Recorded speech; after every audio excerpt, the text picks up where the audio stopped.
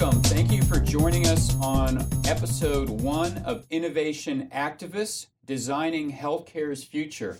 I'm Reed Omery, and today we have a terrific first guest, Dr. Bill Stead, who is Vanderbilt University Medical Center's Chief Strategy Officer. Bill helped pioneer the electronic medical record and virtually invented the field of biomedical informatics. Really glad that you're here today. Thank you, Bill. I'd like to start off by asking you a question. Can you share with us the story of how you first got interested in computers and medicine? Reed, I got interested in using computers in medicine back in the late 60s. I was an undergraduate at Duke, and there was a research project in the hospital where they were trying to figure out how you could use digital computing differently than analog computing, which were then the predominant computer in hospitals. And so I worked with that team, which in the end figured out how to use the computer as a time-lapse camera to capture what we were doing for patients and then to capture long-term outcomes so that you could see how process affected outcomes. How big were computers in that era?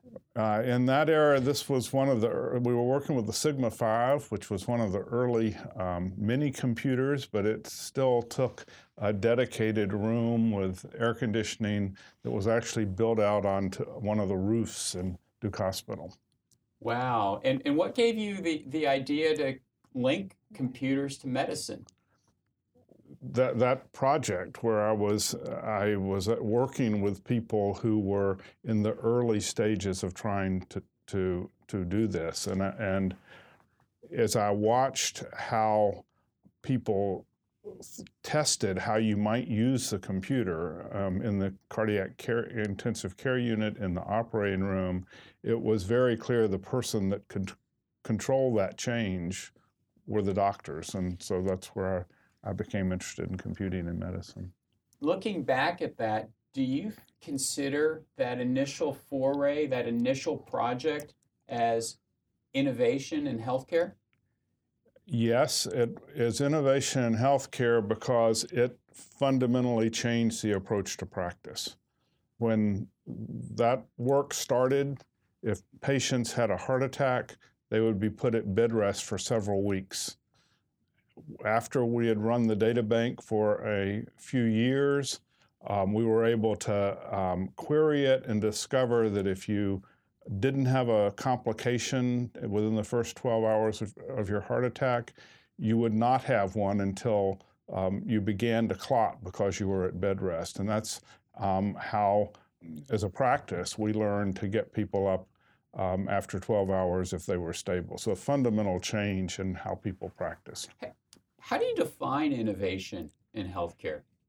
Well, so to start with what healthcare is.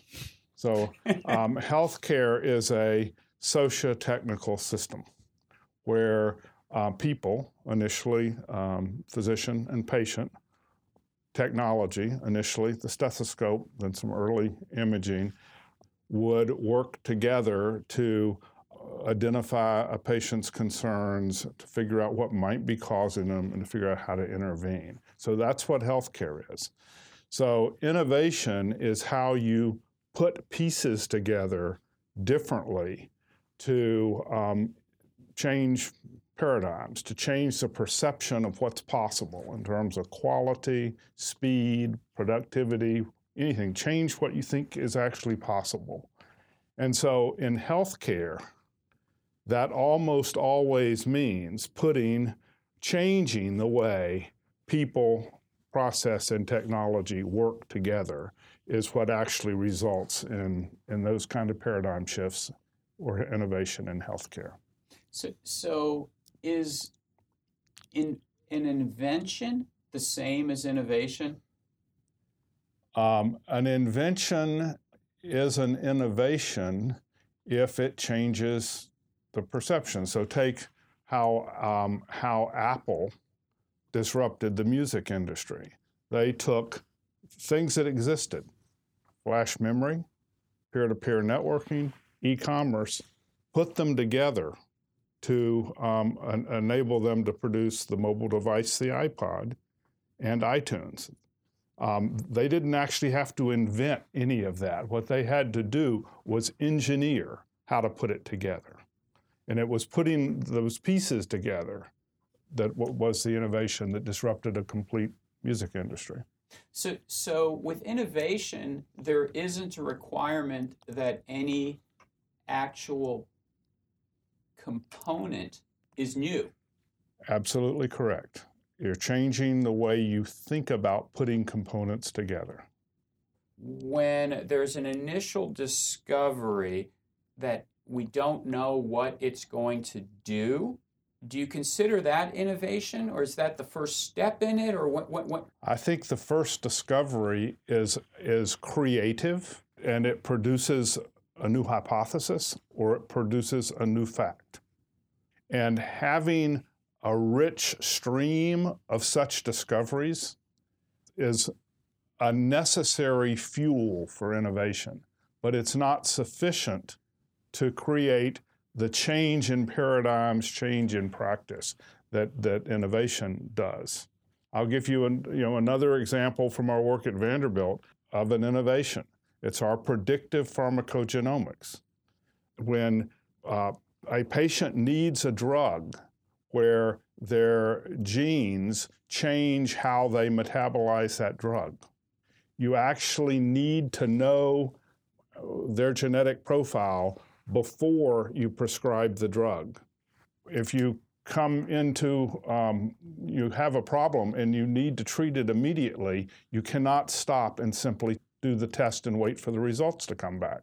So the shift that was an innovation was to develop an algorithm that would calculate the probability that patients would need one of the drugs that needed that type of decision support, and then preemptively, in advance, test for the panel of genes that would inform downstream when they needed the drug what to do. So it was predictive, multiplex testing in advance.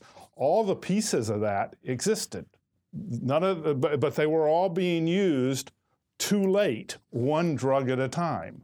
So the change in the way, change in the technology to multiplex the test, change in the process to do the testing predictably up front, and change in the clinician-patient roles to know how to use the information. That's what resulted changed practice.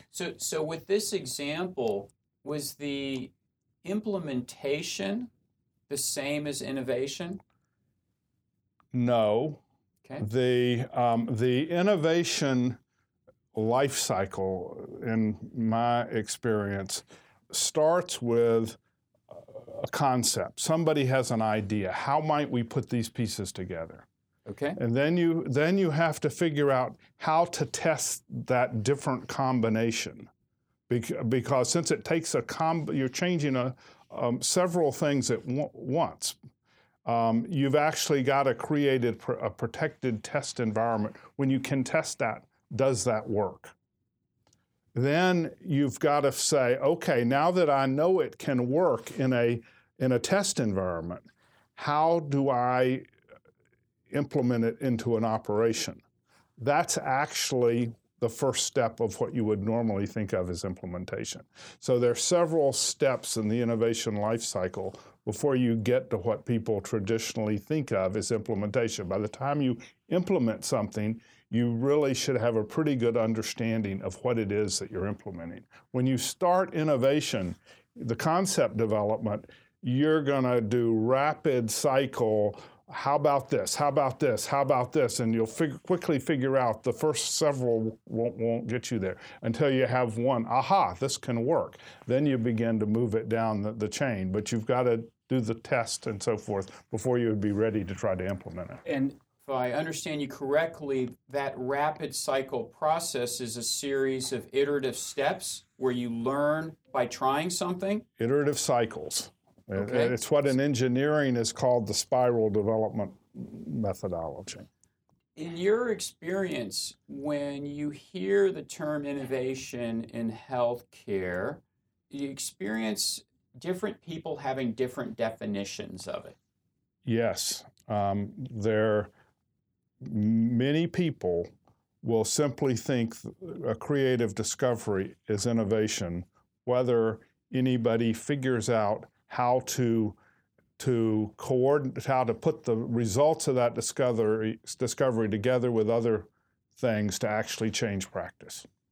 And I limit my definition of innovation to things that change paradigms, change practice. So it's always putting several things together, and it's a very different thought process. If you're doing research, you've got to carefully figure out the hypothesis and figure out how to test the hypothesis.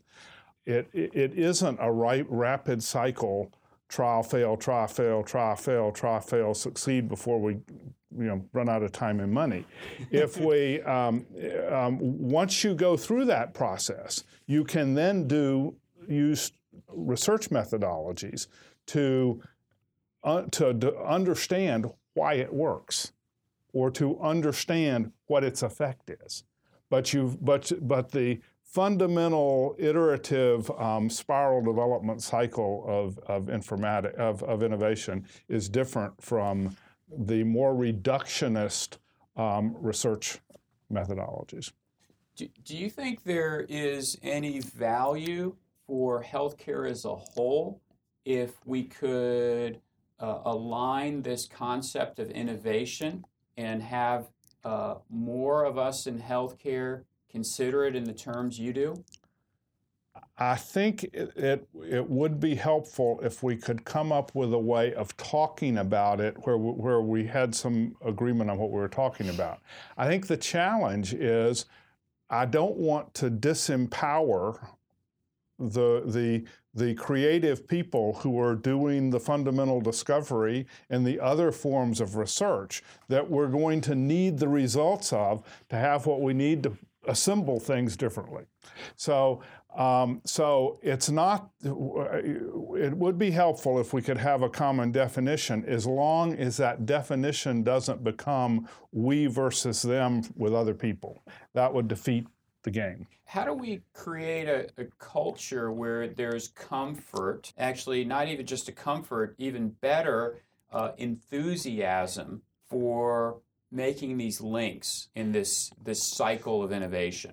Well, the medical center took the relatively bold step in 2009 of actually creating an innovation pillar as one of the ways we measure success. So we've got innovation sitting there right beside quality, service, people, growth, and finance as its own pillar, and we continually working at how we talk about it, how we measure it, and so that is part of ending up with a culture that values innovation. Have you seen, in your decades of experience, greater change in medicine or greater change in computers? The digital ecosystem is a greater change than we've seen in the health ecosystem. So it's not the changes in the computer per se, but it's in fact the convergence of computing, communication into a digital ecosystem and e-commerce. I mean, so we've not had that kind of transformation of health, and I think that's now got to happen if we're going to really improve the problems we're having with health outcomes today. Are there any suggestions you have for listeners to get more involved in innovation in healthcare? Well, I think the thought that I have is be very open to trying to put pieces together differently, which in essence means you've got to work with partnerships. So we've got to get out of our silos, and we've got to get our hands dirty, getting into other people's spaces and understand how they're working, and vice versa, so that we can understand how to put the pieces together differently. That just sounds really exciting and a lot of fun. Well, there's no question that I've been at this for several decades, and I still get up in the morning full of enthusiasm for not only how much fun it is, but how much a difference it can make when we put the pieces together. Well, Bill, we're just so honored to have you as our first guest on Innovation Activists, Designing Healthcare's Future. Really appreciate your time and many, many insights. And so for the listeners out there, please share your definition of innovation in healthcare with me on Twitter @ReedOmery. Very open to your also experiences. We really do want to build a community of innovation activists so we can create a better future for healthcare. So stay tuned for our next episode of Innovation Activists. Look forward to seeing you next month.